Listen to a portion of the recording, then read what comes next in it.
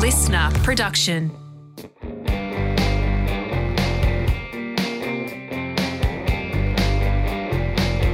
Hello and welcome to WILOSOPHY with Will Anderson. I am Will Anderson from the title of the podcast. This is how the show starts. I ask my guests who they are. So pretty simple one to start. Who are you? My name is Melanie Bracewell, and I've been sober for a week. I'm sure someone's done that already. I'm a comedian. I do a show called The Cheap Seats on Channel 10. It's very fun. Hello, Melanie Bracewell. You were just telling me off air before we were about to start that you may be suffering from concussion. Well, I just had we're in finals for netball, and so our trainings are getting a little bit more intense. And so I just stacked it last night, got fully ran into and fell and did the whole, my whole back of my head hit the concrete.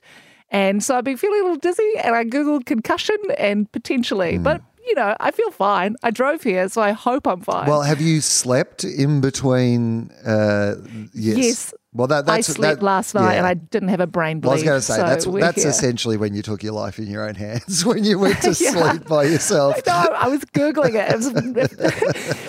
Nothing helps you sleep more than Googling, will I die if I close my eyes right now?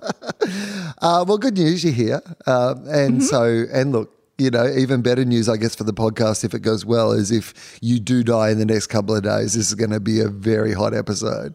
That's going to be huge. You're going to get amazing, I don't know who your sponsor is, but Squarespace or something are going to be loving it. I mean, I'd imagine we'd have to bring on some specific death-themed sponsor for the occasion. Exactly. You make it an event, right? Life insurance. Or, is there any brands that you're particularly fond of that we could, these were the brands that she mentioned in the final podcast. We'd love to get on board. I would say a product that I tend to endorse a lot is the Jazz apple, the most superior apple out of all of the apples. That's probably my most frequent endorsement and just in my day-to-day life. They've never paid me, but I just wanted to preach the best apple to the public. So hang on. So the Jazz apple, and this is not just young people's lingo, right? This is not like Jazz cigarette or something. This is it's not. You're not saying something that I, as an old man on this podcast, later everyone's going to be like, she wasn't talking about actual apples, man. When she was saying Jazz apples. Not the devil's lettuce. This is the Jazz apple is a legitimate apple, and it's the yummiest, the freshest, and the I don't know. I don't know why I'm now trying to go into an ad read for it. I've just sort of I've had arguments with friends recently about the most superior apple, and Jazz always comes out. You know what? I'm interested in this because I've just launched myself back into the world of apples. And I thought you were going to say, I've just launched my apple, the Will apple, and it's amazing. Will Appleton. That's fine. I could do that. I could make that work. I hadn't eaten apples in, I'm going to say, and this will sound really weird, but I'm not a huge fruit person, like vegetables more than fruit. But I've decided that I was watching Nate Bargatze. Do you know Nate Bargatze? I do. Brilliant comedian. He's so funny. So funny.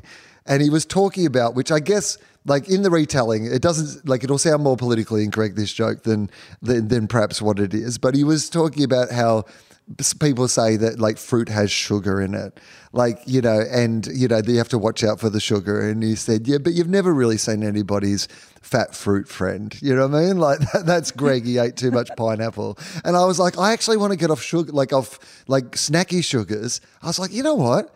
Fruit. I was reminded. I think a little. I got the wrong message, which was, there's sugar in fruit too. You could just maybe do that. But yes, I've got back into apples, and so an apple recommendation. Why is the Jazz apple superior?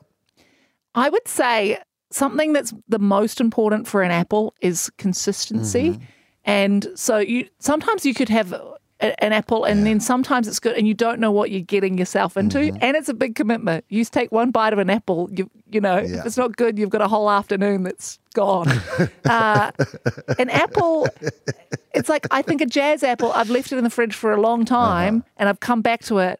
And even a bad Jazz apple is better than another apple. That's my logic. You know what? That's actually pretty good. I mean, you're like, is he going to keep talking about apples? But I know. I was like, this is just going to be an aside, and it's become the apple pod. I'm so fascinated because I think consistency is one of the things that works against fruit in general, right? Yes. Like it's like I'm like, you ever had a good pear? Like if you've had a good pear, it's like one of the most amazing things you've ever in life. But like you're more likely to win the lottery twice than get 2 good pears in your entire lifetime. If you've had your good pear, give up on trying to find another one. You've already had yours. Yes. And I came from a big family. So, they always buy a lot of fruit for the family and you never get through it. And my mum would be there'd be like almost like a science experiment in the fruit bowl, and she'd be so mad that we wouldn't touch it. And there's just something about that visualization that it did put me off fruit as well for a bit, just because a tangy mandarin or something, and then you're off it for a month. Okay, so look, I'm going to get off fruit. I've gone in way too hard on fruit at the start of this podcast, but I'm not going to go back too far because I want to get to netball. So, how old are you now, if you don't mind me asking? 21. Yeah. No, I'm 20. I'm just turned 28. Yeah. Okay. So like getting towards the end of the 20s, you're a professional stand-up comedian touring all over the world. You're like a TV star now. Like you've got all these commitments and are you worried? Like, I mean, you're going into these obviously violent netball trainings where you might be, getting CTE. You won't be able to remember like where you are, what's going on. Has there been any part of you that's thought this is too dangerous for me to be doing When it comes to dangerous sports, I don't think netball springs to mind for most people, even though it's dangerous. It's called a non-contact sport, but it is a contact sport. A non-contact sport is tennis. Mm-hmm. Like netball is still a contact sport. There's still people running into each other. And I've gotten more injuries from netball than I have from basketball, which seems odd. But I don't know. That's never occurred to me. I don't know. I am usually... I'm not very fearful of that kind of stuff just because I've always grown up with sport, and I haven't probably had a bad enough injury to warrant like wanting to quit or even consider quitting, because I'm so competitive and sport is one of those avenues that I can let that out. I am a little nervous being on TV and then playing netball because my version of myself on a netball court, I'm not proud of. So I don't want people to be like, I played netball against Melanie Bracewell from the Cheap Seats and she was an a-hole. Like, in the competition of a game, people are never their best self, and that's me included. Okay, so is it a sort of white line fever, as they would say? Like, is it like once you step on the court, you become a differun personality?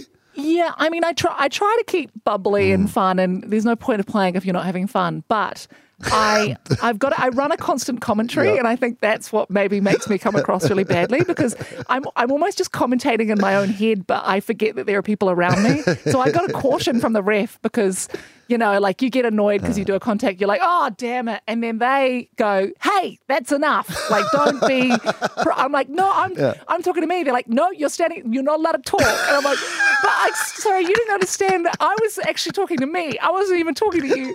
And I just get stuck in a loop forever. Yeah.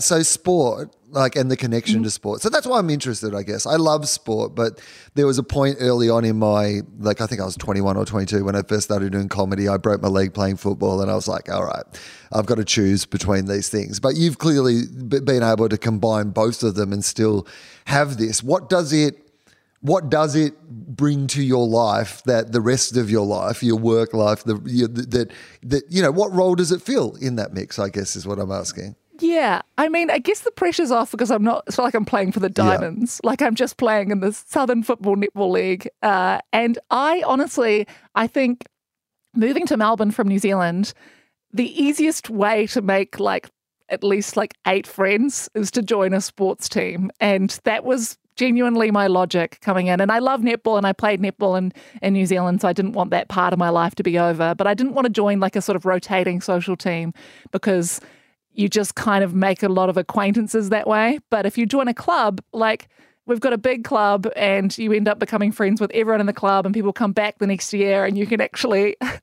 infiltrate yourself into a friend group through the love of sport. So that was my That was my logic. So where did it all start then, this like sport in your life? Like, is there a time in your life you remember that sport wasn't there, or is it like since you can remember sport? Yeah, it's an odd one because I come from a sporting family. The Bracewells are cricket sort of legends, but my dad didn't grow up with his brothers. And so, they're all his brothers are cricketing legends and my dad is in IT. But that sort of love of sport still feels like it's like runs in our genes, just because he had a different upbringing doesn't mean like he doesn't have that same passion for sport. So he loves cricket. He just didn't play it at a professional level. And so there's that. But then also I'm tall, like I'm 6'2". So like you walk around and, at school, they're like, all right, you're in the basketball team, you're in the netball team. Like you almost get scouted being a giant woman. So that was part of it as well. Yeah, I understand that. So like being tall at school in sport is a bonus. But I was tall at school early on and then never grew afterwards. But I didn't want to stand out. That's part of being tall, right? So in the sporting arena, you can be someone who fits in because of the fact that you're tall, whereas in regular classroom and regular life, you stand out because you were tall. How did you feel? I mean, I imagine you were taller than most of the girls that you were at school with. I hit 6 foot when I was in high school, pretty like year 11 almost, I think. So I kind of peaked in year 11 as well. Yeah, I was listening to a podcast actually with the guy who plays Greg from Succession, and he was talking about how his direction from the director was to try and not be seen, and he's 6'8", and so it's like when you rewatch his scenes, he's sort of like almost like hiding behind a curtain, and and I was like, oh, I relate to that because it is awkward if you're out. Like I was kind of shy in school, which you might not believe, and I was also tall, so there was nowhere to hide really, and so that was kind of a weird thing you had to grapple with at school, is like just being always noticed and not always wanting to be. And that's interesting then when you so where is comedy and entertainment, and is this in the balance? Is it just, are you the sports girl or are you also the theatre girl and the, putting on a play at like lunchtime girl? They call me a quadruple threat. No, I was the extracurricular girl. Like anything that came up, I'd be like, I'll do that. I'll be a librarian. I'll do I think now that I look back on it and now that I date a guy who's got ADHD, I think that I just maybe was undiagnosed or am undiagnosed, because it's just like filling every gap in your life with something. Like it was just I couldn't stay still and I couldn't not have something going on. So anytime there was an opportunity to do something, I would leap at it. It feels like though you have a very high functioning version of that. Yes, totally. I'm not saying that I struggle at the same degree that my boyfriend does. No, one of them is like, like not having the attention, and the other one is like, I don't have the attention, but I'm doing 12 things really well. I'm nailing all of these. Thank you. Totally. Best librarian this school's ever had. Yeah. But again, that was just that competitive element. And I had she is still my best friend, but at school, we kind of one-upped each other, and I think that's having her as my friend at school was like the best thing that ever happened, because we kind of balanced each other out quite well, but also like pushed each other. So she was very academic, and I was academic as well, but maybe didn't apply myself in studying as much. And so having her as a friend like made me want to, in a weird way, like I wanted to beat her at the grades. And so like it was like a positive influence, and so we even had like a competition of like who could get the most badges at intermediate of just like things. So we played we played rugby because then we'd get a badge, and that was the worst. I hated it so much, but when I got that little badge, I was like, hey, look at that, rugby. Okay, that's interesting to me. So competition and like seems to be at least part of your personality, that competitive spirit, whether it's on a sporting field or whether it's, even with your friend, like in a friendly competition way, but like still competition. Is that still intrinsically part of your personality, or is that just something that it comes out more in, different places? Yeah, it's waned a bit, and it's sort of competitive in a different way, I guess. Like a lot of the times, like, competitive instinct is not necessarily to like be better than someone else, but to be better than I was. So like it's trying to like, if we win a game of netball and I play terribly, I'm not going to feel like amazing about that game. I'm going to be like, oh, I did this wrong, or I need to work on this. So like it's kind of more become trying to get better at things. And yeah, I guess I'm not trying to make someone else feel like shit anymore. Well, that's good though. That feels like a very nice and natural evolution that not everybody successfully pulls off. Yeah, so. I know, and I say that now, and someone's going to be like, I actually played with her social on Thursday nights, and she was actually a bitch. She's lying. So when does like stand-up comedy come into your life then? Yeah, stand-up comedy came into my life when I was at uni.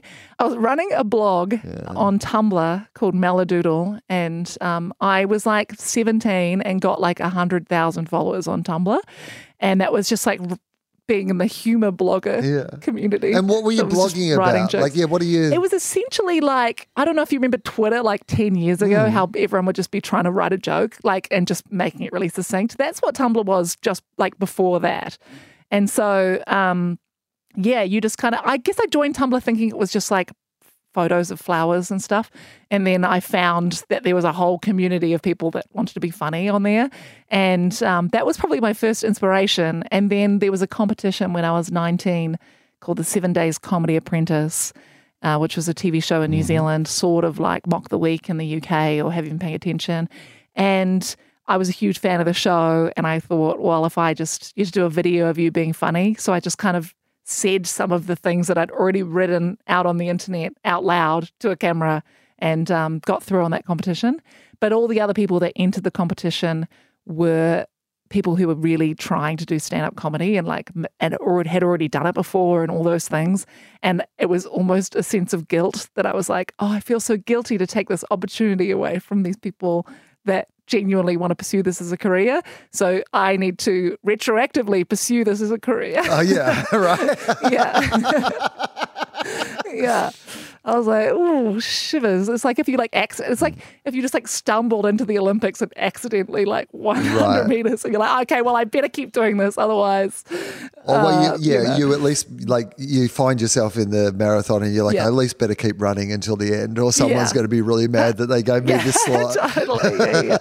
Yeah, I'm not saying I was at the Olympic level of comedy first time entering it. That was probably a bad metaphor.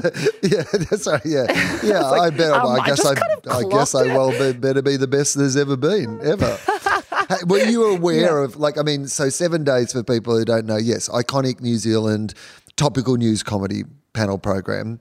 And were you a fan of TV comedy, were there New Zealand comedic, because of the age you are and the generation, there's a generation of New Zealand comedy, incredibly strong and diverse and interesting New Zealand comedy that comes before you and around you, of the age demographic you are. So were you aware of that? Yes, I would say 99% of my personality came from Flight of the Conchords. And because it came out when I was in year 7, so I was 12 and, just kind of understanding jokes. And it was on at 10 o'clock at night, so I had to watch it. My parents would send me to bed and I'd kind of watch it. We had a little kind of mezzanine, and so I would peek up and watch it from the mezzanine.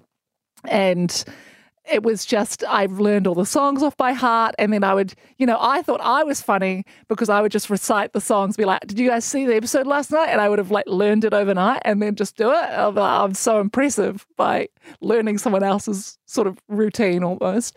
And it was, I just found it was the funniest thing. It still holds up as one of the funniest shows ever. I mean, the TV show is incredible, but just yesterday, completely coincidentally, I was listening to the Live in London, shows they did recently. And so good.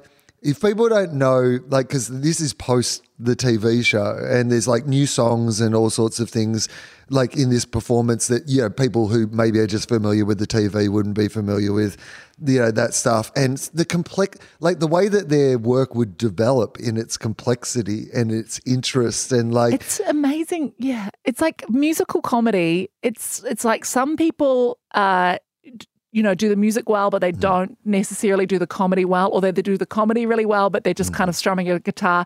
Like musically and comedically, both amazing together is like the best kind of musical comedy. Like they've clocked both of them. Neither is a crutch for the other. They're both just like very strong. So it makes sense to do it.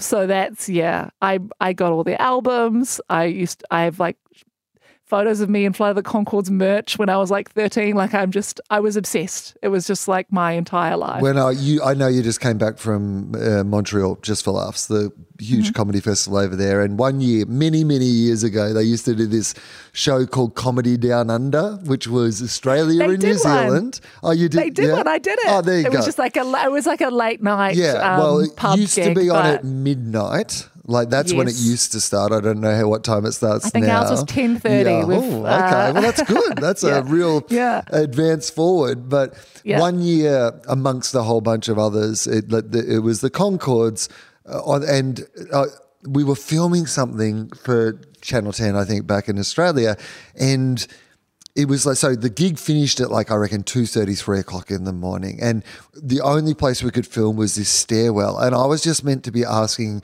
you know, like generic questions that they would put together for like, here's some stand up and tell us about the worst gig you ever did, sort of, you know, real standard comedy fare. And I asked them about the worst gig they ever did. And they went on this, everyone was tired and it was just like, I honestly believe it probably went for about 45 minutes. This improvised thing about like they'd done a gig on another planet and what had gone wrong with this gig on another planet. And it was like, you know, one of those things where you're just like, this is genius. Like watching the two of them just like build on top of each other comedically and lean into the idea and it was... Anyway, it exists somewhere. If someone can find that footage, that's amazing. It's somewhere.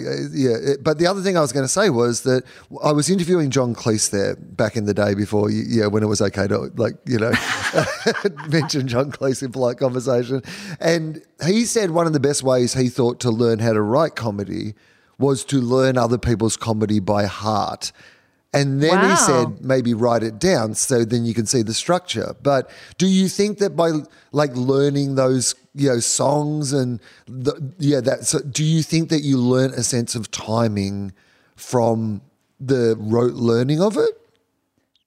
Maybe. It's hard to know because I don't feel like that now. I don't feel like I like watching people's live shows, but watching recorded stand-up, I always feel like it's just going to get in my brain and I'm going to be like, oh, I could never write a joke even near that topic on that level, so I'm just going to avoid it. And then if you watch enough comedy, then there becomes too many things that you've seen the best version of. Oh, yes. But I think definitely when you're younger and you're like forming your like comedic personality, watching as much stuff as possible before you become a comedian, I feel like is really helpful. Like you're not thinking about it like, what could I do? How could I do this? You're just enjoying it as a normal person as it was designed to be consumed.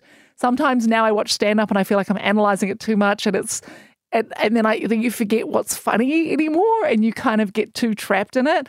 But those like authentic moments of being a kid and watching things like Monty Python and being like, this is mind-blowing. This is, life-changing. Okay, so I'm interested in the way that being a professional comedian has changed the way that you engage with comedy. How do you work out what is funny? It's such a slippery question at the best of times. But you personally, if you first are going to engage with a thought or an idea or a perspective and an angle, like, do you have a way of recognizing, oh, this might be funny or this might be like, where does that come from? Where does it start? I guess what I'm asking Melanie Bracewell is, where do you get your comedy ideas from? No, no, but is there a point where you know, like, oh, here's a spark. Here's something that I feel like there's something here. Yes. I feel like I need that spark. I feel like there's some people who have the writing strategy of I'm going to sit down for an hour and I'm going to write. I'm going to write 15 minutes of comedy. And I just have never been able to do that.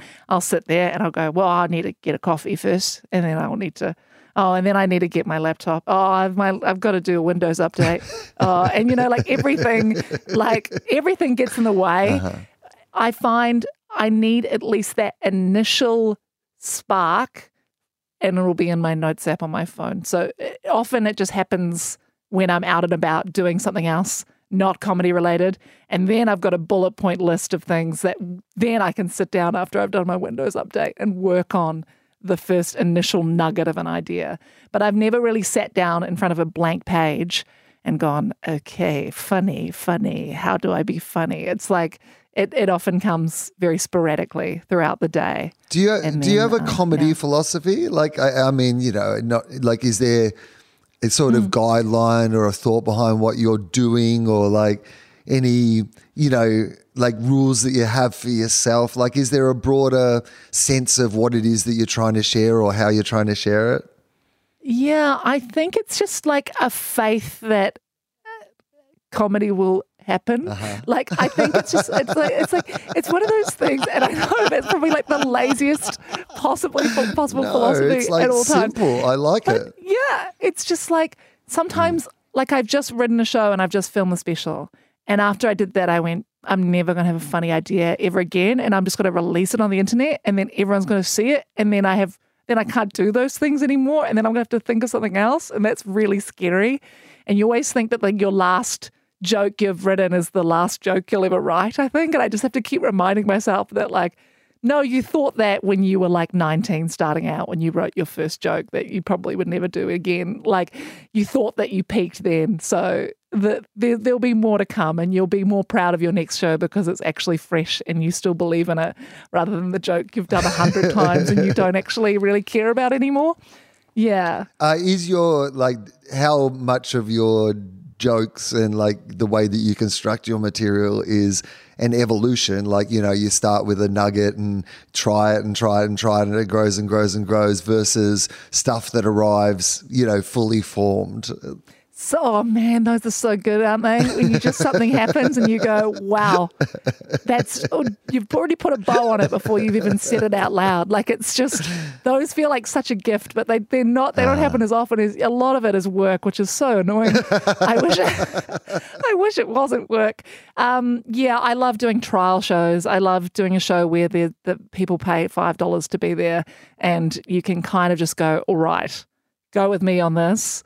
This will become something. And then you can kind of, you almost, I find you end up finding those tags and those things that actually make it so much better on stage. Sometimes when I'm sitting at my desk, I write a lot, but it's so dense and I forget that I've got to have to say this out loud. And so when you kind of start with, all right, I need to start here and I need to end here, and here's a couple of punchlines on the way, and leaving a little bit open, like even if you're like trying to explain something, you're like, okay, I'm going to half write my explanation, but I'm going to let the rest flow. And often you find the perfect way to set it up just by feeling how the crowd's feeling. Like, you'll be able to realize that they're bored halfway through your sentence and truncate it as much as possible. So, yeah, it's sort of 50-50. Okay, so I'm really interested in how, because obviously there's a lot more media opportunities now. The Cheap Seats, like, is a really, regular show, a lot of jokes, a lot of your comedic energy and time. Do you find that makes it harder to be creating stand-up material, or do you find that it energizes that because you have to kind of be in that comedic mode every week? How do you differentiate Melanie Bracewell, the comedian performer, this is who you are, from the person who appears on the TV show? I'm just interested in that. It's a mixture of both, in the sense that I feel like it's a muscle that you're still, if you're doing any form of comedy regularly, then you're flexing that muscle and working it and getting better at it. So I feel like that helps to have a gig every week that we have to do an hour of content essentially. So that helps, but then there's a time element, and you need to, the cheap seats, people might not realize, but Tim and I don't just like turn up on a Tuesday and then just like, oh, we've got some clips from the internet. Like Tim and I watch all of Sunrise. We watch like all of the news. Basically, we watch all of it because we need to know that we're like looking at something from a show perspective. We do have some researchers that help us and submit clips, but there's something that you might notice as a comedian that not other people would notice. And so it always irritates me when people are like, oh, you're just playing other people's clips. I'm like, but you didn't realize it was funny till we pointed it out. And so it's like, not like we you did a lot of the you work. can't rely on there being enough funny clips during there's the about week. Maybe 2 of them that go viral on Twitter in a week, maybe. And then everybody has seen them anyway, so they're not that useful for your show. They often don't make the show. It's your observation of something that is a theme or repeats or is weird because it suits the perspective. And like with the cheap seats, if people haven't seen it before, sometimes like the joke is just in how it relates to, say, your show or some other bit that you're doing. You know, the bit in itself isn't comedic other than you're using it as the punchline for something that is comedic. Yeah, it's fun. The thing with the show is that because we do so much of the preparation, and I wouldn't want to have it any other way, to be honest. I don't think I would feel authentic to like turn up and be like, oh, what's this? Oh, that's funny. Or, well, what's this joke? Oh, where's the auto cue? The fact that we kind of just literally write it together on a Monday makes it feel like so fun. And we just feel like little school kids like laughing, like, can't believe we get to just put this on TV. It's so stupid. I did do like a segment called The House of Bracewellness where we just watch some Channel 7 infomercial and find the dumbest parts of it. But that means it kind of occupies your brain 24/7. So you work a few days a week and you go, oh, I've got the rest of the week off, but you don't really. It's like right now I'm watching the BBC. It's playing in your studio, just going, oh, that looks kind of like something awkward's happening there. I better take a note of someone. It looked like they got confused about something, so that might be for Seg 2. We'll see. And I mentioned, that you were just in Montreal at Just for Laughs. Now, for people who don't know, that's like a huge international comedy festival. Had you been before? I assume you'd been. Or is that your first time? No. Oh, first time. Tell me, yes. tell me everything. Tell me your experience of it all. Like, what was it like? You know, just start where you want to start and tell me everything.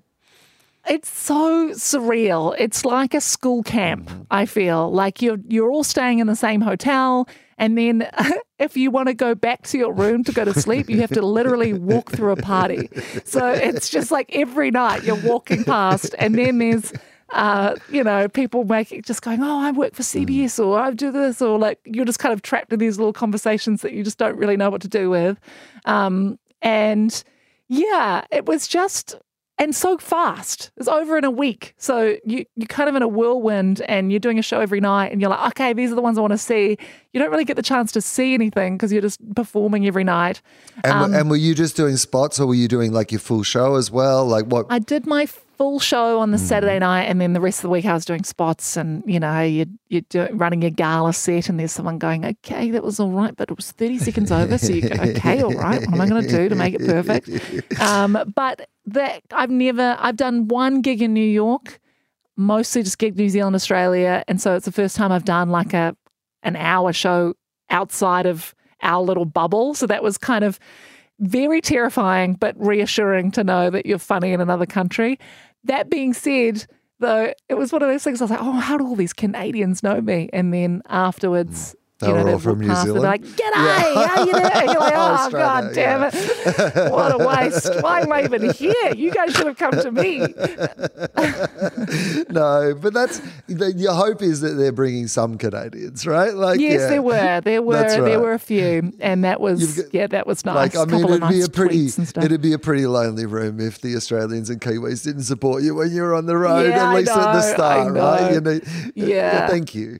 But okay, so you did a big gala show, like one of those, and anyone super famous and exciting on your lineup? Jack Whitehall was hosting it. He was lovely. He was just really crushed it and was super professional and got the crowd so hyped that everyone did well. It's like, what more could you ask for? It was awesome. Nice. And did you find that anything that you, like, was there anything that didn't hit in a way that you were like, this, because sometimes you can get all the words right, but the cultural context is different, right? So it's like people can have, I was watching someone the other night, an American, and that they were right in that we had the thing they were talking about in Australia, but we don't have the same cultural relationship to the thing. So the joke same attitude to correct. it. Yeah. Was there anything like that, or did it all pretty much, did you feel like, oh no, they've got a good sense of what it is that I'm talking about? They had a good sense, and that was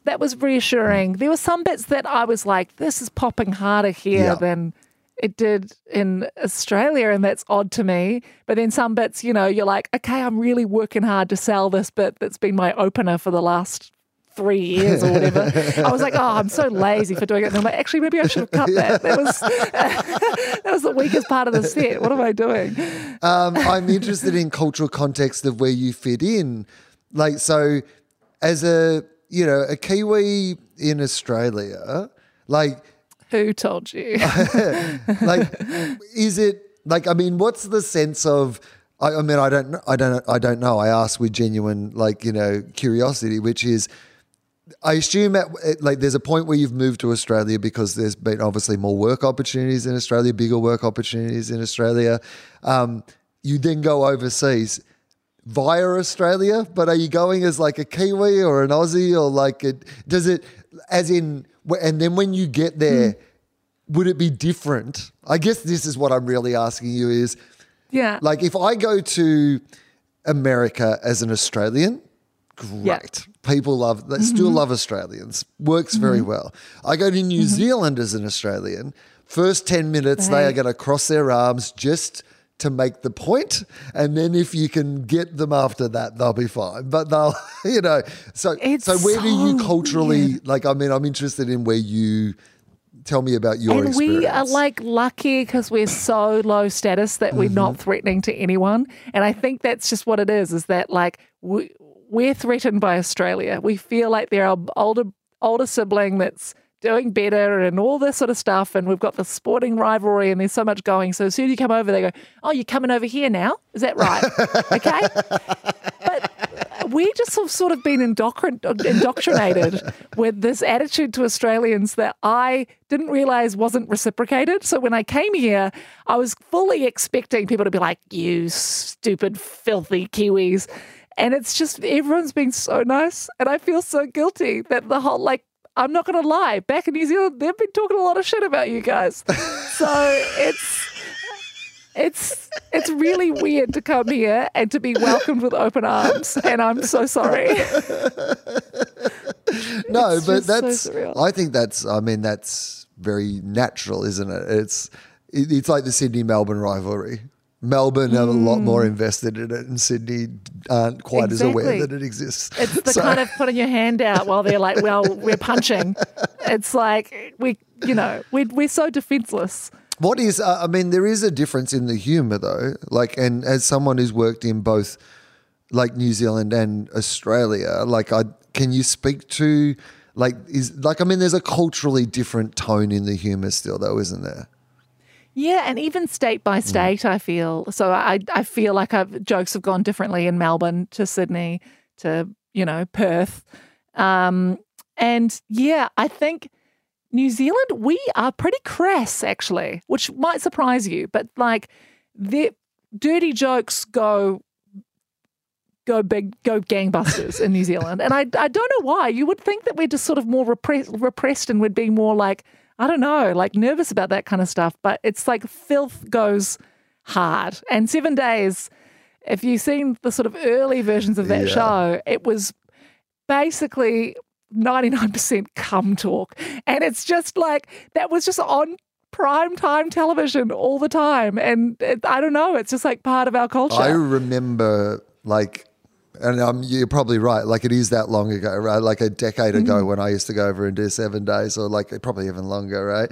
And it was, you go into you'd be like, this is filthy. I know, it's so filthy. And I guess I just didn't even realise that. And then I was sort of, I've had to tone, not that I'm a filthy comic, but, your filter is just a little bit adjusted a certain way, and you come here and you've got to kind of, even things that we allow on TV, it's kind of surreal, like at 7:30, like you can play an F-bomb sort of after sort of 7:45 and it's fine. It's pretty wild.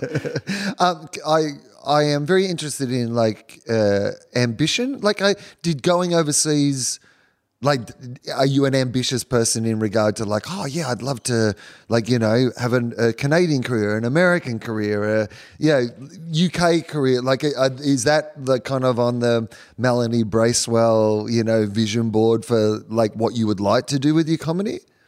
Yeah, my vision board is pretty vague in the sense that a lot of my ambition and motivation comes from trying not to be stagnant, I guess. Trying to make sure that every year I look back and I go, I did this thing that was a step up. I'm not just doing the same thing every year. There's something I've done that's kind of broken through and met a goal, and that could be writing, or it could be, doing Taskmaster, it could be doing a bunch of things. And so that's helped, because this year I basically had nothing lined up apart from just doing the cheap seats. So that's why I decided I'm just going to front it, spend a lot of money to film a special, because then I have a product of that year that is meeting a goal. And what else am I spending money on? I can't afford a house. What is the point? I might as well invest it back in my own career. Right, to the point that maybe one day you'll be able to afford a house. If you roll the dice on this, it'll work out. I'm interested, you said Taskmaster. You meant, I mean... The New Zealand one, yes. Which is the best. I mean, the British one is absolutely wonderful. But the thing about the British one is it's had a very long time to get to be that. Yeah. It didn't start, it started delightful, but it is now what we all know as kind of that format. But it's almost made for New Zealand comedians, because it's very much about that joy of just seeing somebody do little tasks and, either doing them spectacularly well or spectacularly badly. And as long as it's one of those two things, it's probably going to be super entertaining. But there is something about, I think, all 3 seasons of the New Zealand version that I just think are, I think the tasks in the New Zealand version and the way that they are done, have just delighted me in a way that none of the other versions in some, anyway, that's just my outside impression. I think the tasks are particularly good. And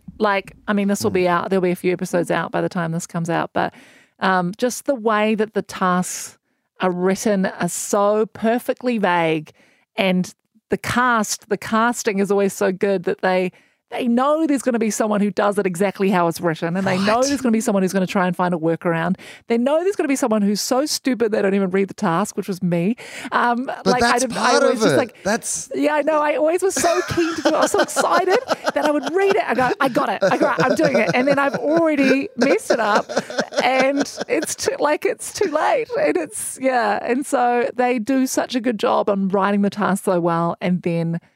So a lot of that heavy lifting is done behind the scenes, and then we get to sort of take all the glory of the extremely hard work that those people put in. I've never seen a show that is so well designed. It is everybody does well. It's one of those things that you can get people to do, because regardless of whether you come first or last, that show will make sure that you look good, bad. Totally. They edit out all of your bad jokes. It's perfect. And it always makes you a hero.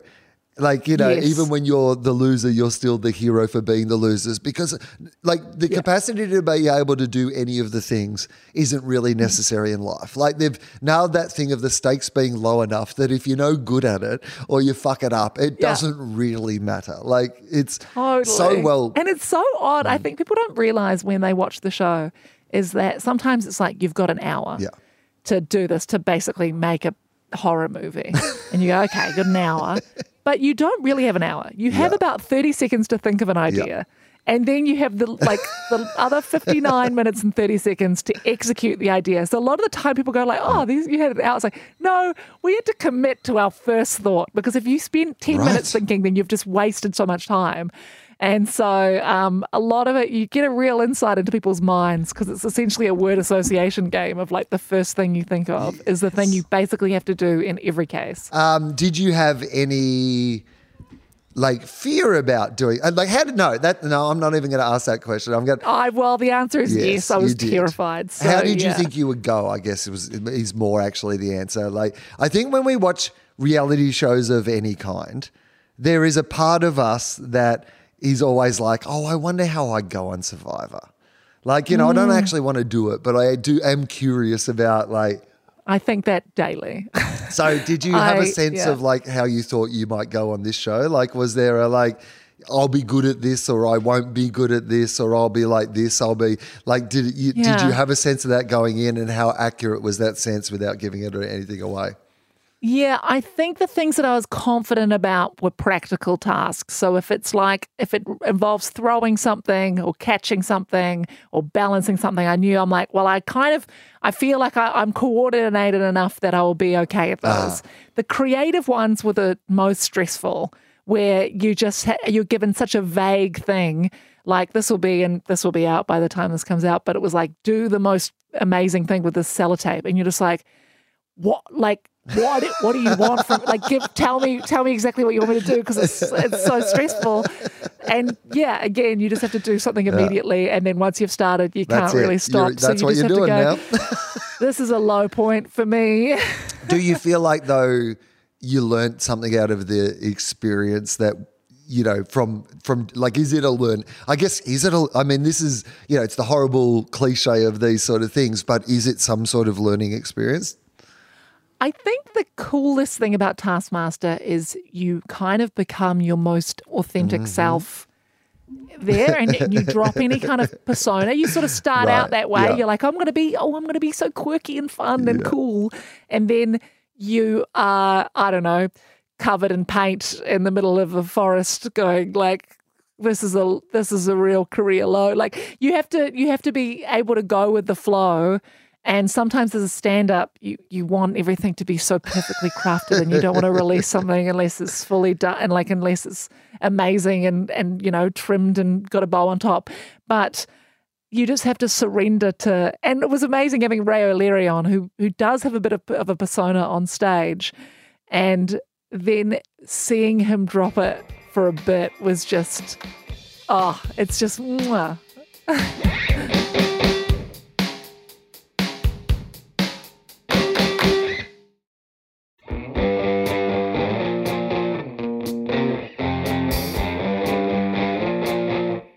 Okay, so I'm interested. We've mentioned your competitive like nature on the sporting field. Did you feel like that came through? Like were you competitive at being good at the things? Do you think?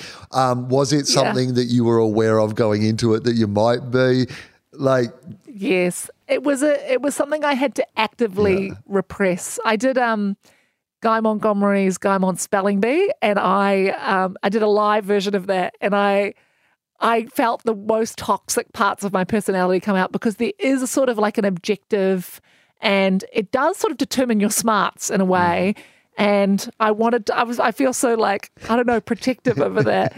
And so, when you're sitting there and someone's spelling something wrong and you can't help but going wrong, and you're like, oh, I'm so sorry.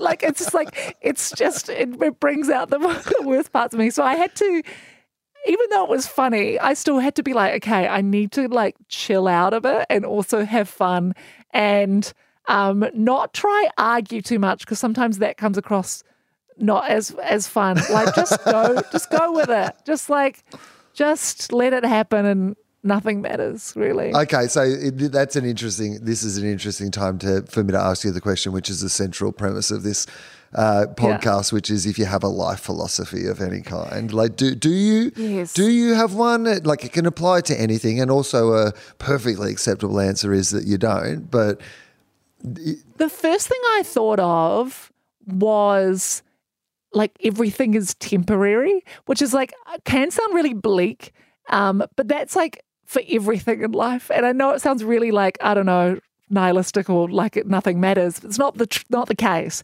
It's more just like to keep myself balanced in the sense that like something that really matters right now, that's super important. Yeah, you want to devote time to it, but there will come a time in like 5 years where you don't even remember that. I thought that when I was dating as well. I would like write down like little notes of like how a guy made me feel or whatever. And then I'd be like, look at it later, I'd be like, who was Brian? I don't even remember who that is. Like it's like nothing. Everything that feels like the worst thing in the world is temporary, and everything that feels like the best thing in the world is also temporary. So live it up, like enjoy it now, because in 5 years it might not have that same buzz or that same edge to it. And so, yeah, that's kind of been my attitudinal philosophy, I guess. I like that. That sounds very fun. It's funny you just were talking about writing it down about dating and, you know, observations that you had. I was watching you do, it must have been the New Zealand Comedy Gala, I reckon. You were hosting that, right? Was that this year, last year? Sometime in the last, it was recently. And you were doing a joke about putting together a Wi-Fi, a hotspot Wi-Fi network from people that you'd had sex with. And like you had enough passwords for people's Wi-Fi that you could put together a hotspot. Anyway, that was the bit. It's very funny, very funny. Yeah. But you mentioned in the set that your parents were in the room. Were your parents in the room? They were, genuinely. Yeah, they were there. And they're proud of me, I think. My dad's a super comedy nerd. Yeah, so I think that actually made him super fearful, I think. When I said I was going to do comedy, he is so funny. My dad is like one of the funniest people I know. Like no one makes me laugh like my dad does. But he is not public speaker. He's very shy. He is very funny in conversation and can like hold a chat with someone for like a long time. He's great at that.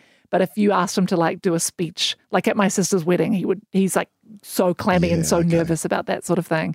And my mum is sort of like carefree and like has that like bubbly, like no fear sort of energy, and she's like super, super charismatic. And so I'm like so glad that I've managed to kind of steal those aspects of their personalities. Yeah, it's a good combo. Genetically, you've done very well. Yeah, nice combination of the two.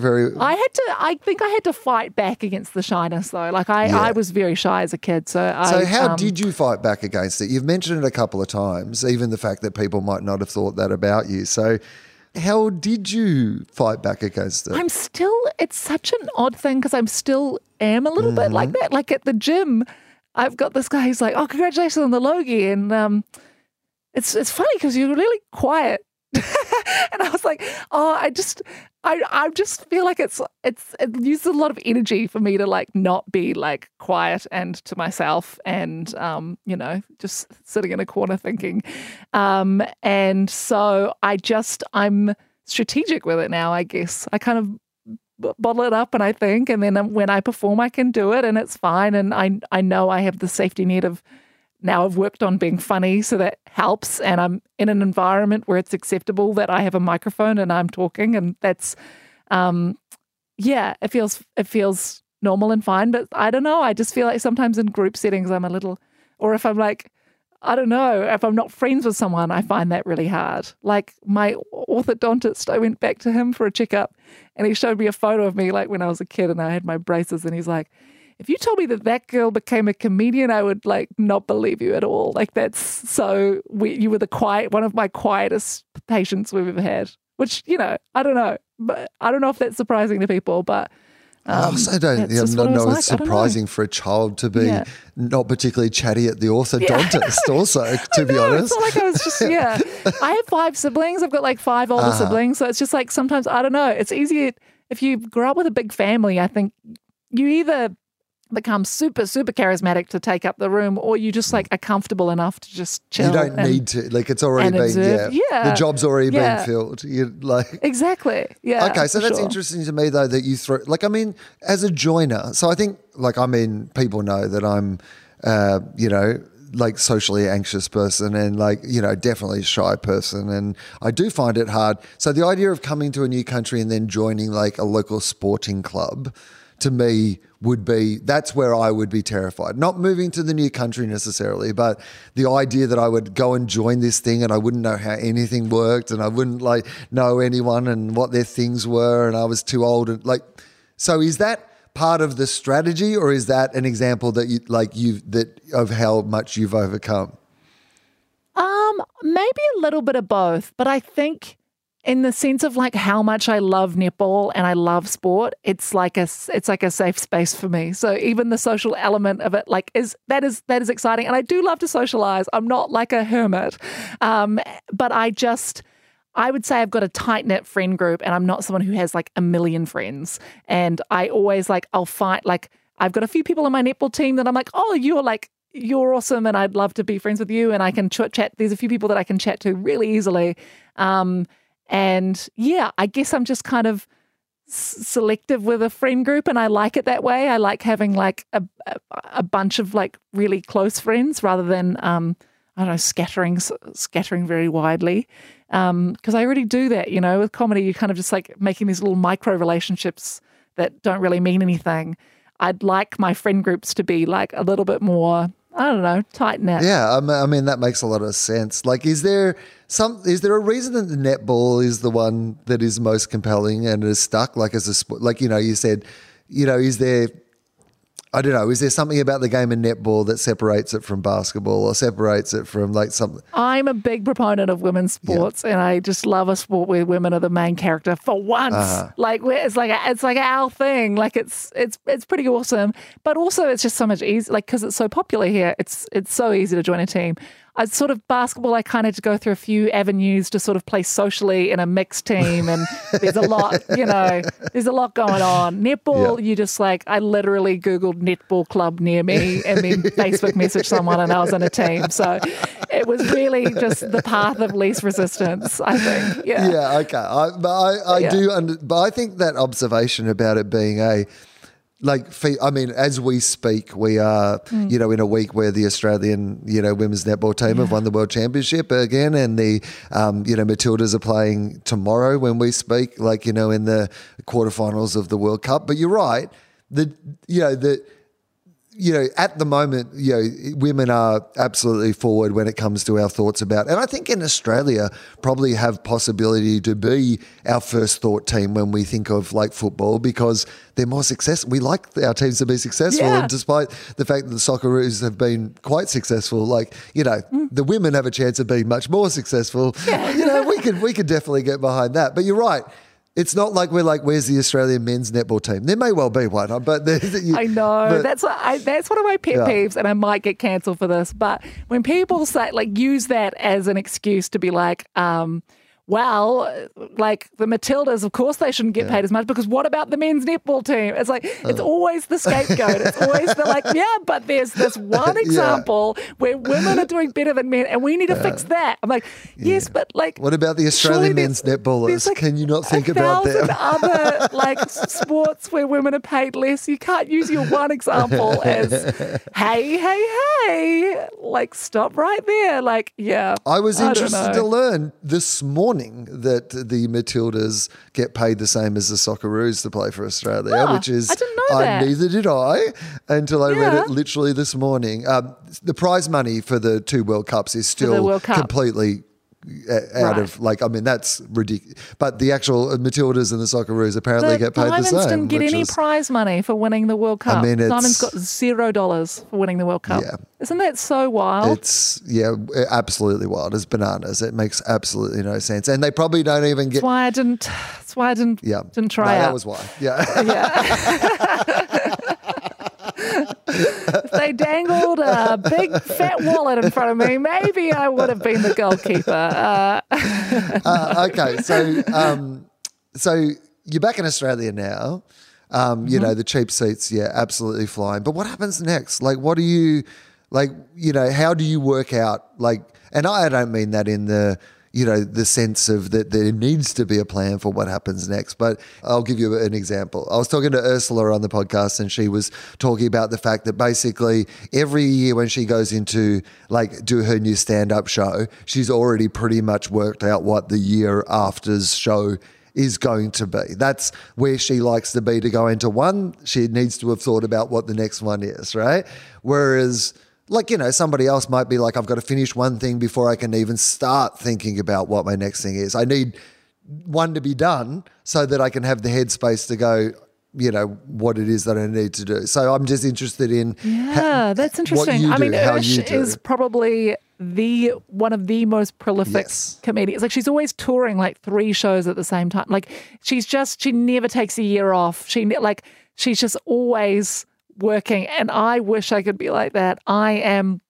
Every idea that I have like floating around in my head is for my next show, because I want it to be super dense. Like, I think that's my brain. So I'm like, I wouldn't think forward to 2025 because I'd want to like just put it in the show now. I don't have enough content for 2024. So like, I need to make sure that there's no like lulls in this current show. I think that's sort of my plan for next year. I'm doing a new show next year. I'll tour around Australia, and then potentially, I don't know if I'll do this if it's locked in or anything, but I'm hoping to do Edinburgh next year. That would be really fun. That would be like another. So you have never been to Edinburgh to do the festival? Never. I've never even visited. So that's it. I was planning to do it in the great year of 2020. Oh, yeah? But what happened? I don't know. Just got a bit bored. Just thought, no, not for me. So it was just one of those, you know, COVID cancellations, and then and then Cheap Seats came along, and so it's kind of been on the back burner for a bit. But I just essentially want to do it before I turn 30, and I'll be 29 next year, so that's why I'm hoping to do it. Yeah, I feel like that's a good age to do it. Like, not so young that it's going to absolutely destroy you. You've got some, you know, you can probably afford to stay in a nicer place. You don't have to, you know, all nice. those I mean, sort of that being things. said, like a nicer place would probably, you know, be close to just buying a house over there these days. Like, it's crazy at the moment, isn't it? Yeah, I mean, it is. Yeah. That is correct. Yeah. But I also think that comedically it's a good age. Like, you know, you're far enough in that you can go over and actually do something good, right? Like, you know, something you're proud of. And yeah, that's what I'm worried about releasing this special. I'm like, I'm going to burn all my material, and then I'm going to have to do new material in Edinburgh. It'll be fine. It'll be real slick by then. That's my plan. well, It'll be so yes. slick. So how many times do you want to do it? So I was talking to Sarah Millican many years ago on this show, and she was talking about the idea that she would do like 40, you know, trial shows. She would do the show so many times before she, you know, ever really took it to like proper audiences. Do you have a preference, a process? I love doing trial shows. I definitely do at least like 5 trial shows, and then, which is sorry to Adelaide, but Adelaide Fringe is sort of just people doing know a that. trial show They're for a week. familiar with They know, that, right? yeah. They know that we're It's a working fringe stuff out. festival. Isn't that?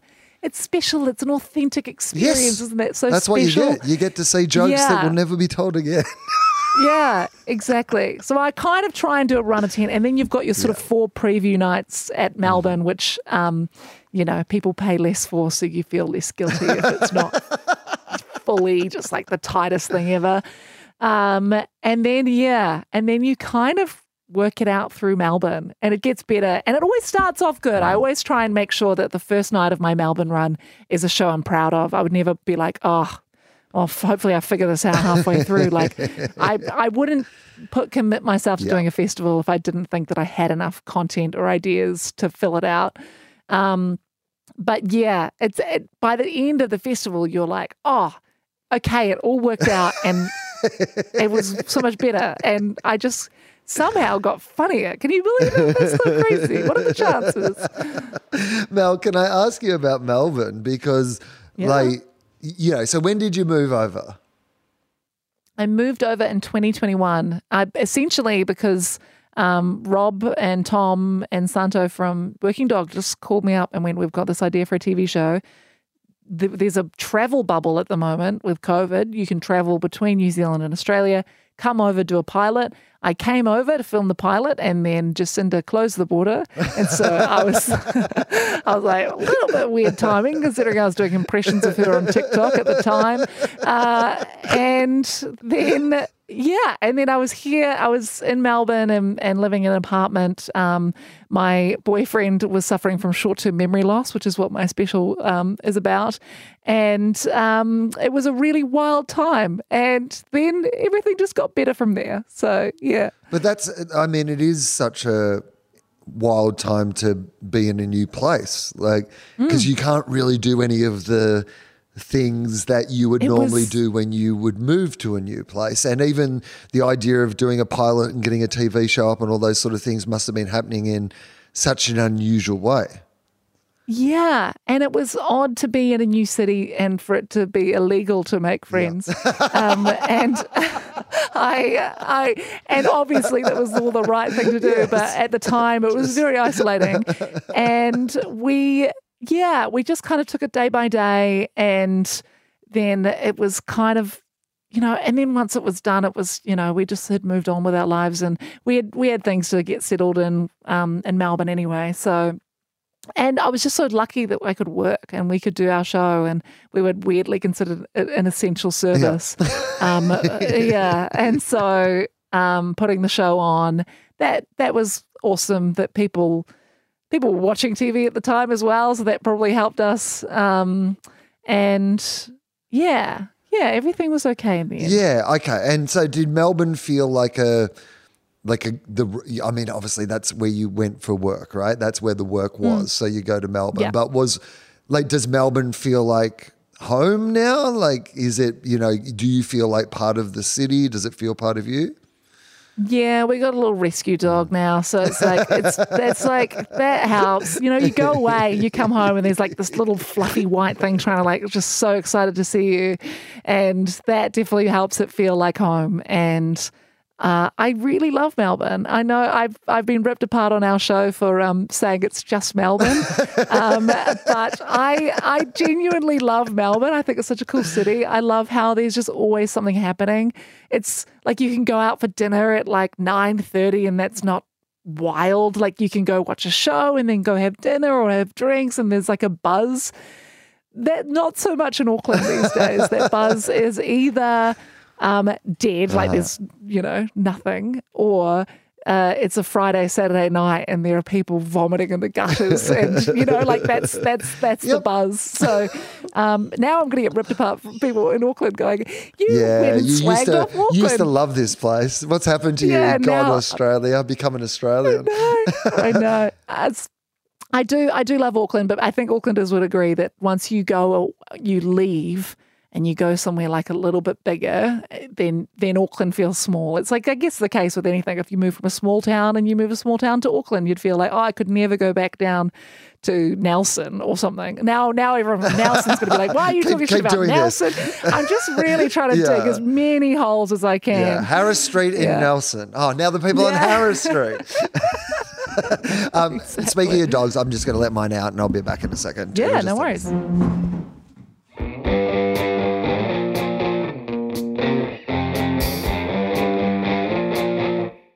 Melanie Bracewell, I ask people this all the time on the podcast, so please don't feel like, our conversation led here. But what do you think happens when you die?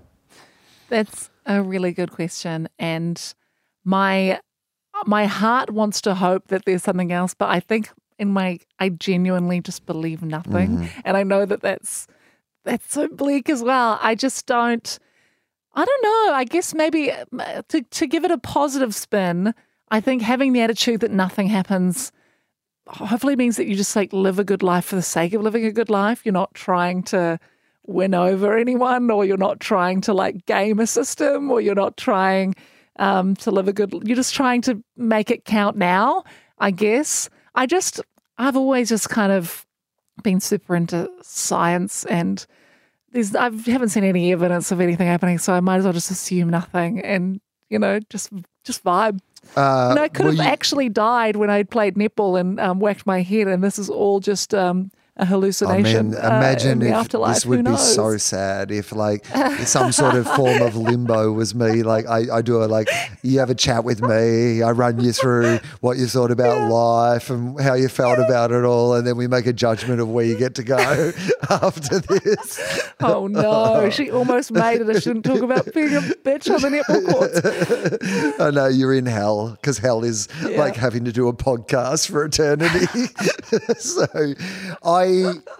was there any religion in your family or any other, like, I mean, were you raised, believing anything other than the scientific look at it? Yeah, my mum's side of the family, very religious. My my granddad and my grandma, very religious. But my mum, still religious, but not. We didn't go to church, really. I just kind of went to youth groups with my cousins because they kind of had more religious parents. And then my dad is very much like, we'll try to argue people out of religion. And he's, he'll try and talk people about evolution. And, it's just, Fun at parties.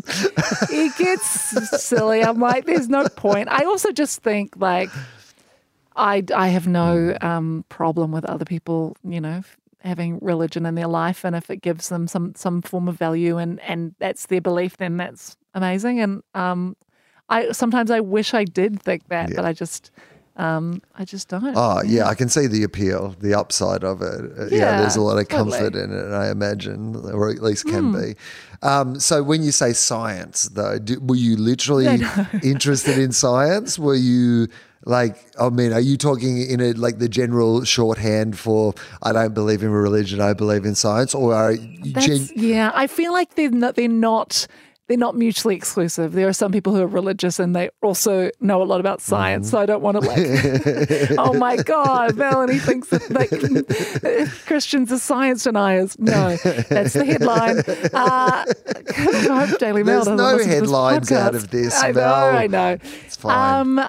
I just mean, I just kind of I feel like I think of things in a very logical way. So if there's no rules or no proof or no evidence that I've seen, I know some people have very spiritual experiences and that's their proof to them. And I just haven't had that in my life. So I've never had a moment where I've gone, wow, there's something else out there. I just essentially don't know. And I think maybe that's why, maybe I'm more agnostic in the sense that I don't know and I kind of feel comfortable not knowing. But you've never had you've never had an experience, whether it be through, whether it be through heavy breathing, whether it be through thinking you saw a ghost, whether it be through teen drinking or some weird mushroom you ate in a park or a blow to the head you got on a netball court. You've never felt something else.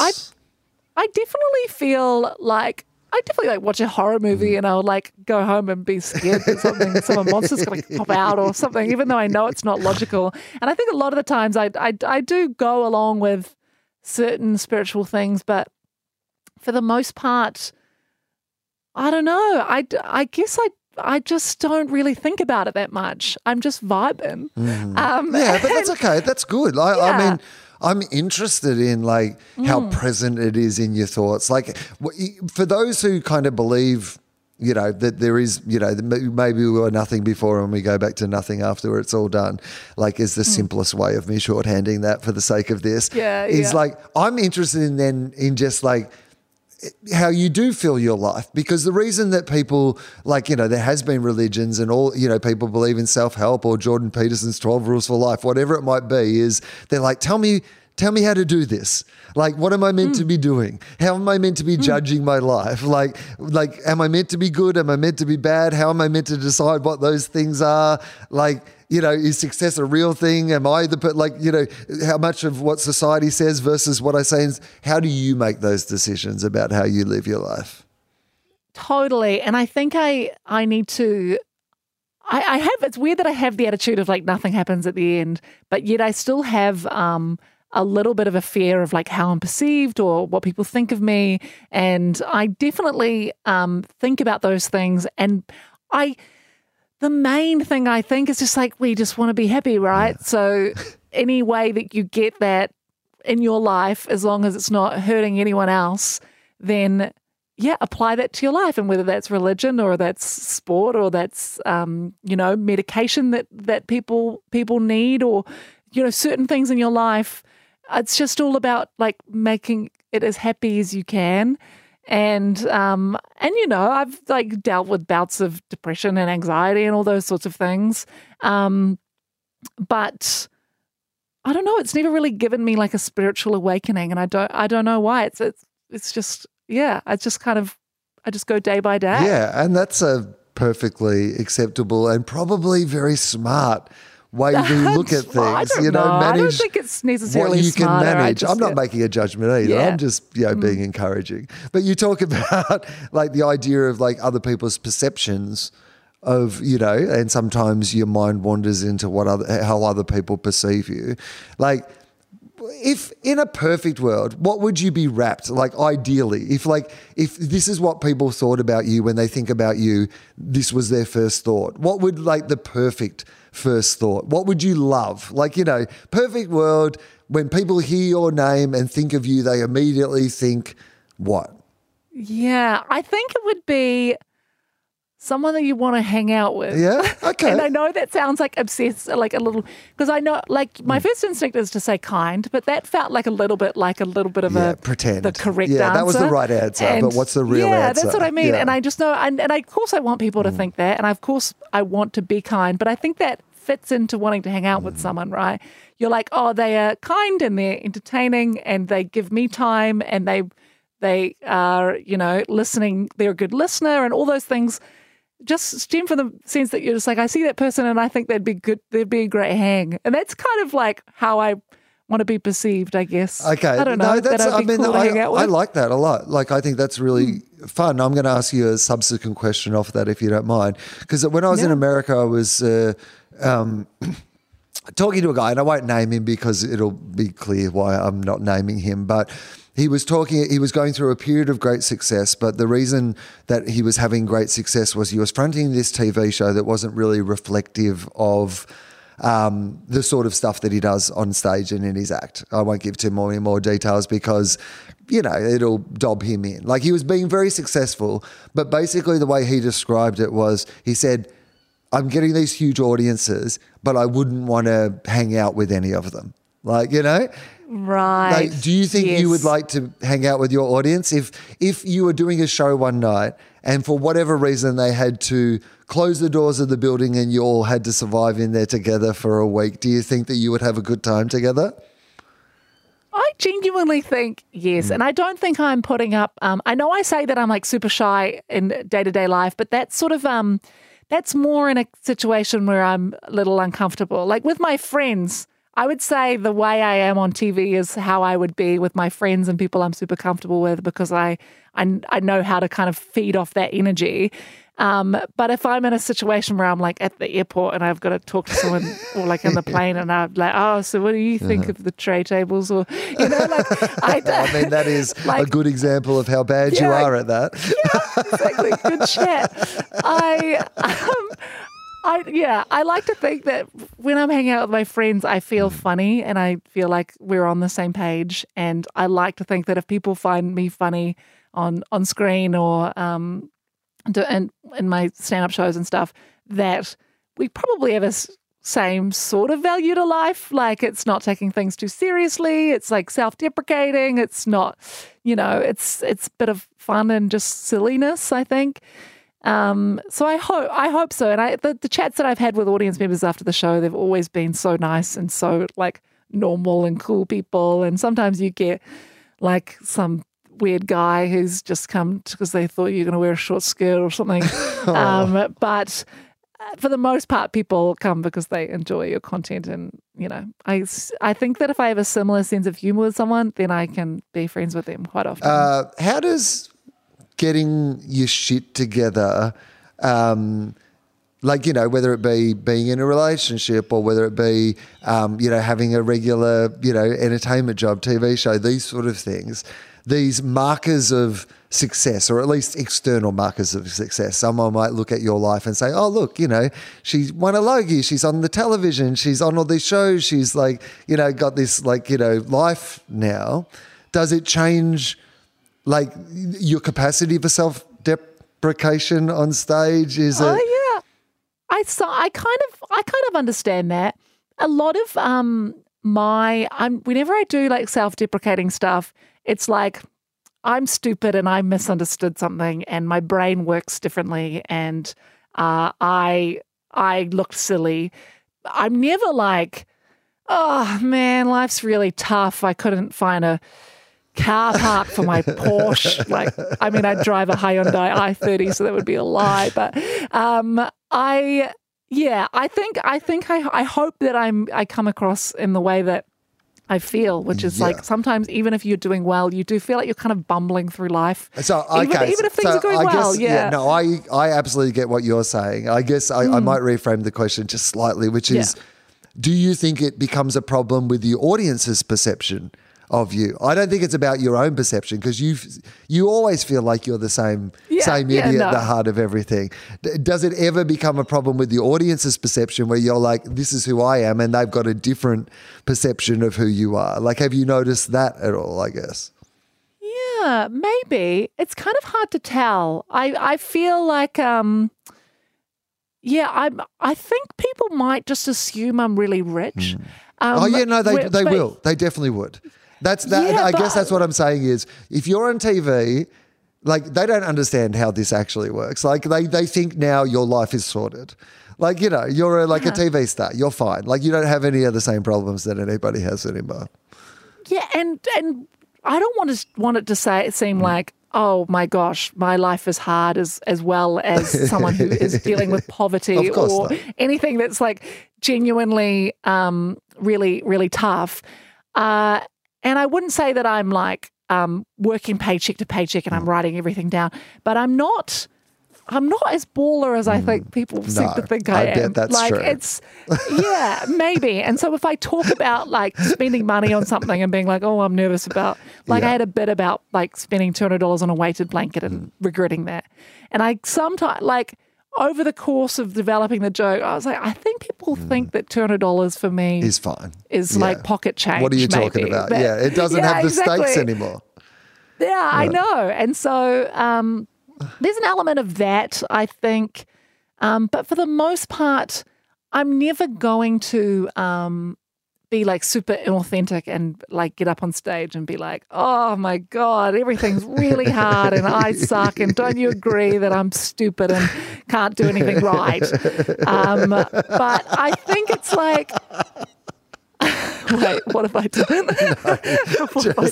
You laughed harder than I thought you would, and now it's like I'm nervous that I've done something really stupid. It was more just that in my mind, I immediately thought of like 7 shows that I'd seen that were pretty much what you just described. At the heart of.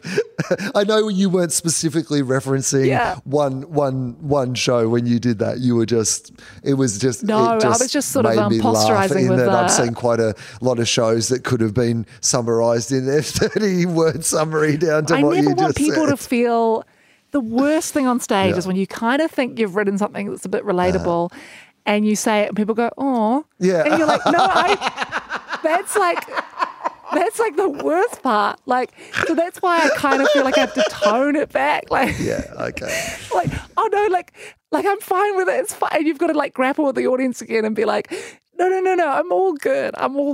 This is just, okay. So one of the, things about stand-up is that you have the capacity to take your own, mistakes or flaws or any of these things and reframe them. You have control. Like you said, you don't want the awe because you're like, oh, no one made me bring this up. It's okay. Yeah, totally. I'm bringing this up because I have something to say about it, Yes. But I am interested in you invested in your own special. Like, you said that you like, when you do that, that's a belief in your own work, but it also says to me that you feel like you had something that you really wanted to share with people. Like, what was you've kind of, I don't want to, you talked a little about what the show was about. Was there something about the show, not what it was about, but about the show that you particularly loved? Yeah, I think I liked that. I feel like I'd structured it in a way that really flowed together well, and it's like my favorite show I've written. So when I finished it, I kind of went. Usually, you're like, I'm sick of this, and I never want to do this show again. And I felt actually. I know it sounds so cringe to say, like I was so proud of it, but I genuinely was, and it was such a it was a like a snapshot of a like really weird time in my life. And I just kind of wanted like evidence of that happened. Like it was such a strange time dealing with this big problem. And it also kind of flowed into the show of memory loss and also like wanting to be someone who's like remembered. And so I was like, well, it doesn't make sense to do this show that's about being remembered and then just it's gone forever. And so I kind of wanted to film it. And I felt like it was I was ready to do a special, and I was like, you can't just wait for these things to happen. You just kind of have to sometimes make your own luck and suck it up and put the money in, and look, maybe it'll be a flop and I'll regret it. But it hasn't released yet, so at the moment it's sort of a Schrodinger's special of sorts. Where do we know or where and when? I've sort of had chats with streamers, but I honestly want to put it on YouTube. That's where I'm heading towards now. It's what every comedian wants to do and what every manager will advise you against, basically. It's scary. It is scary because if it goes badly, everyone can see that it's had 300 views. So, like, if it's on Netflix, it's like they don't even tell you, even if it's your thing. They won't tell you how many people have watched it. But, like, YouTube, there's comments, there's likes, there's views, there's all these public things, which is quite scary. Do you care about those things? Would you, like, are you the sort of person who would care about, like, will you check comments on things? Are you beyond that? Are you able to insulate yourself? I used to check everything, and then I reached a point in my life where I just couldn't. And I was like, and I actually spoke about it with my therapist. I was like, and then I like looked it up and people had all this negative stuff to say about me. And she was like, well, then just don't look. And I was like, but I like can't. She's like, but why are you like? Why aren't you just stopping that? Why don't you just stop that today? And I was like, but like, wouldn't you want to know if someone sees something bad about you? She's like, no, not really. I would not want to know. And I just kind of it clicked with, and I put it in my calendar of like, this is the day I stop looking, and I stop seeking it out. And sometimes, you know, like a comment will come on your social media, and so you kind of have to see it. But I stopped looking at other pages that had posted my content. I stopped looking at things that I had no control over. And, I'm so much happier. It's so freeing to go, you just don't have to look. And I told that to a friend of mine who was like, I won't expose who it was either, but was like, I kind of mentioned something about someone posting something, and then I think like something had ended up on Reddit or something, and he immediately started searching for it. And I was like, no, don't. Someone messaged me saying it was on Reddit, and I'm not going on. I can't look at it. I'm not going to look at anything. I'm just going to live my life because it doesn't really matter what they say. Like nothing that they say will ever be beneficial. Even if you have the attitude of like, it's constructive criticism. No, it's not. On the internet, it's not constructive criticism. If someone's posting that and they're not giving you anything valuable, it's always just going to make you feel really shitty about yourself. And one of the like hardest lessons I had to learn was you have to let people be wrong about you and be fine with it. Yes. Like live your life, let people be wrong.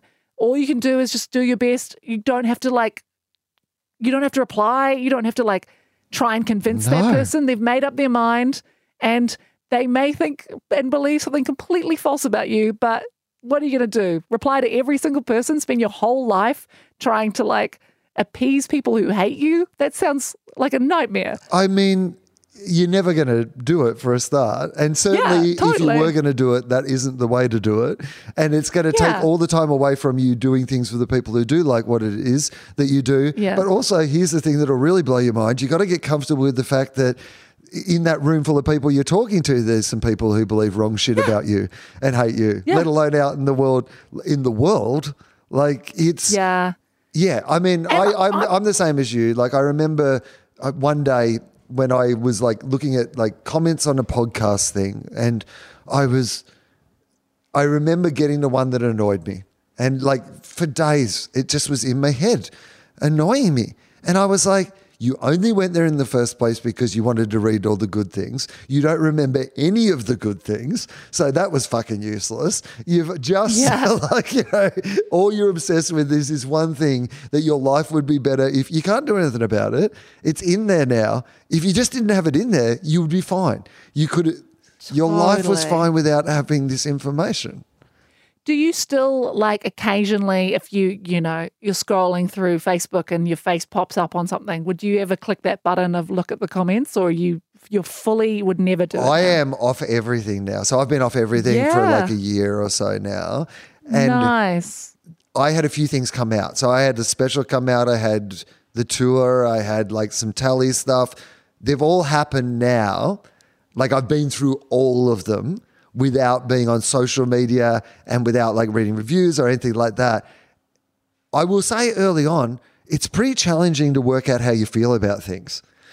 It's amazing to me how much of how I felt about how the show was going or how blah, blah, blah was going was determined by like external noise. And if you shut it all out, like the good stuff as well, like you really have to reconcile, am I happy? Like, am I happy with this? Like it's not enough that other people are happy. Like, am I happy?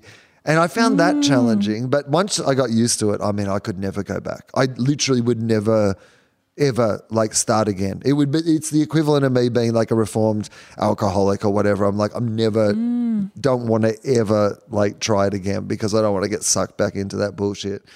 Totally. Mel, I don't want to bang on at you though, and I realise that we've already been talking for a fair while, so there's a few more questions and then I will let you go. But I would just wanted to talk about that special because I'm excited about, like, I love when people invest in themselves and invest in something that they're passionate about. And so wherever it ends up, I hope it is a super big success for you.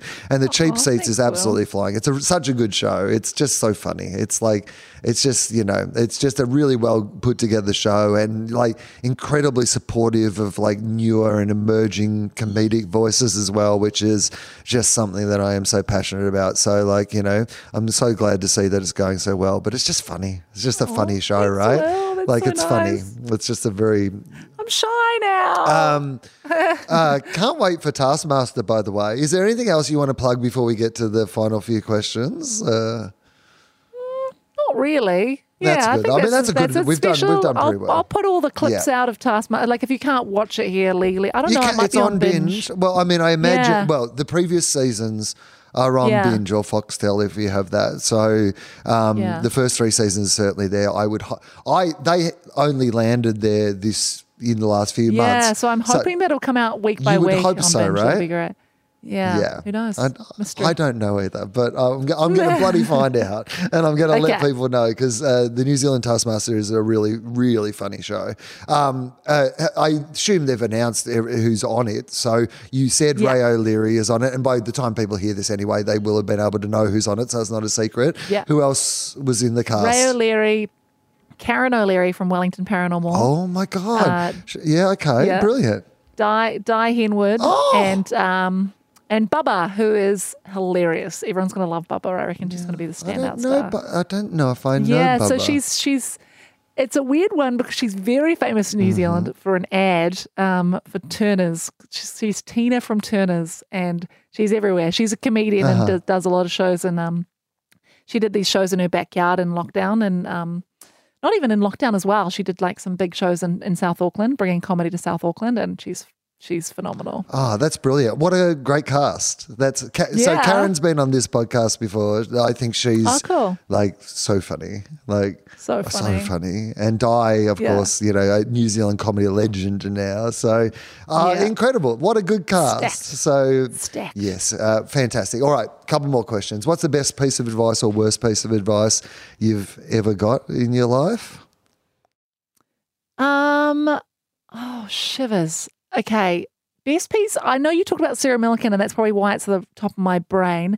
But especially with stand-up, the Sarah Millican rule of not thinking about it after 11 a.m. the next morning is a great thing to live by in comedy. And even just anything, like, you know, if you do something in the evening and you stop thinking about it the next day, you can kind of look forward rather than constantly looking back, which is, you know, can be damaging. So for those who don't know that, I mean, context clues, well, I think most people would have picked up what you're talking about. But I think Sarah actually talked about it when she was on the podcast, so people can go back and have a listen to that episode. But that idea that it's okay for her to feel bad about or whatever about how something went, but that she has a cutoff of when that's acceptable or not acceptable. Like, you know, and for her, it's 11 o'clock, I think, the next morning. And it's a very powerful idea of being able to let something go. Have you ever had, I love bad advice. Is there any piece of advice that was given to you, certainly, you know, when you first started doing comedy or in any other aspect that you've later gone, that was terrible advice? Whoever told me that was full of shit. There's nothing like completely coming to mind for this one. That's okay. Bad advice. I mean, if there isn't one, I mean, it'd be like some people let things go if they don't. Like that's the other thing, right? Like sometimes people have been given bad advice, but you know immediately that it is bad advice. Yeah. That's a really tough one. Because again, I think I value advice from, and it's probably goes to my terrible listening skills or something that, like, you're like, if a good friend of mine tells me something, I usually take it on board. But if it is just someone screaming me something in the street, white noise, you're just like, didn't it hear is it. white noise to me. It might come to me if you have another question. I do. And then So if you could wake up tomorrow and you had, like, you don't have to learn how to do this, you don't have to practice to do it, you just wake up and you are just really, really good at something, what would you love to just be really, really good at? Oh, I feel like, I mean, I love video games and I'm decent at them, but if I could be like the best at like Halo or League of Legends, that would be great. That would be quite cool to have add to my arsenal because I enjoy those things. Mm-hmm. And the thing that makes me so frustrated is when I'm bad at them. And so I think that would be amazing. Yeah. If I had a time machine and I could take you to any point in the future or any point in the past, round trip, one trip, you can visit yourself, but you can just go to history or the future. You don't worry about timelines and how things will be affected. It's very hypothetical. So would you go forward or backwards in time, do you think?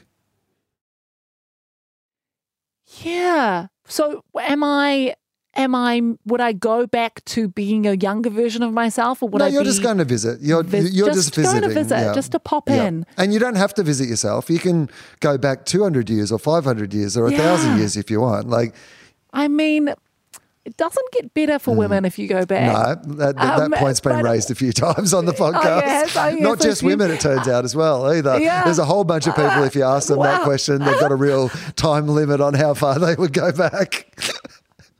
It's really fascinating. But then the idea of going forward seems like stressful. Yeah. If you go into the future and it's bleak or it's amazing and you don't you still don't have any control over it, that's quite stressful. I don't think I'd want to go in the future. I think I still would want to go in the past, but maybe not so. Yeah, not too far back. I honestly feel like the early 2000s was such a great time. Pre-social media. We'd survived Y2K. We thought it was the biggest thing that would ever happen in our lifetimes. There was no social media, and maybe that's just an illusion that maybe there probably was a lot of terrible things happening, but you just have the rose-tinted goggles of everything was better back then. I just feel like there was so many huge cultural moments that I would have love to have been, because I would have been 5 in 2000. So I feel like if I could experience that as an adult, would love that. I remember my parents would always talk about the fireworks in front of the Sky Tower when it hit the year 2000. And I was 5 and I was apparently there, but they talked about how it was like fireballs. And that's one of those times where I was like, I wish I could have remembered those fireworks. So maybe that would be it. I would go like watch the Sky Tower as it hit the year 2000 and see the cool fireworks. I mean, first ones in the world, right? That was the whole point, right? Yeah, exactly. First people seeing in the millennia. First place to hit the, exactly. I was like, why? Like, surely firework technology has gotten better. Like, why has no fireworks I've ever seen been better than how my parents described the fireworks of 2000? I don't. Yeah. Oh man. It's like I'm chasing waterfalls with that one. Like every fireworks display is, and they're probably exaggerating. It might be disappointing. Of course they are. You go back and you'd be super disappointed. Of course fireworks technology has got better. Are you kidding me? We've got drones. Have you ever seen the harbour? It's amazing. It's got heaps better. You would go back and it'd be like watching Lenny Bruce. You'd be like, this was the best? This is real slow and unfunny now. I don't get it. But man, it's one of those things that my parents talked about a lot when I was growing up, and I was like, I don't remember that. I mean, that's part of the problem with filming everything, though, right? Like, without wanting to be an old man about ranting, is you can see how things were, whereas sometimes things grow bigger in the imagination, and that's a good thing. It's not. We've robbed ourselves of some of the delight of the tall story or something being exaggerated over the years. It's like someone was talking about the Kardashians and how they go, when they're at an event, they take a photo, they plan a photo and they get everyone together for the photo so that they can make a memory. Yeah. And it's like, you're not really making a memory, you're manufacturing a memory because that didn't happen organically. You planned for this photo. Yeah. So the memory is no longer our memory is authentic. all of us sitting down for a photo. Yeah, exactly. Yeah. Remember the time we posed for that photo. Yeah. So surreal. Melanie Bracewell, this has been a delight. Thank you so much. If you do have concussion, I feel like you've done an extremely great job getting through this, and I appreciate the time that you've given. Please do not die on the way home, by the way, because I would feel so bad about the fact that we. Funny. I mean, it would be funny, but let's not that. This is no. Okay, but please do not. Okay, fine.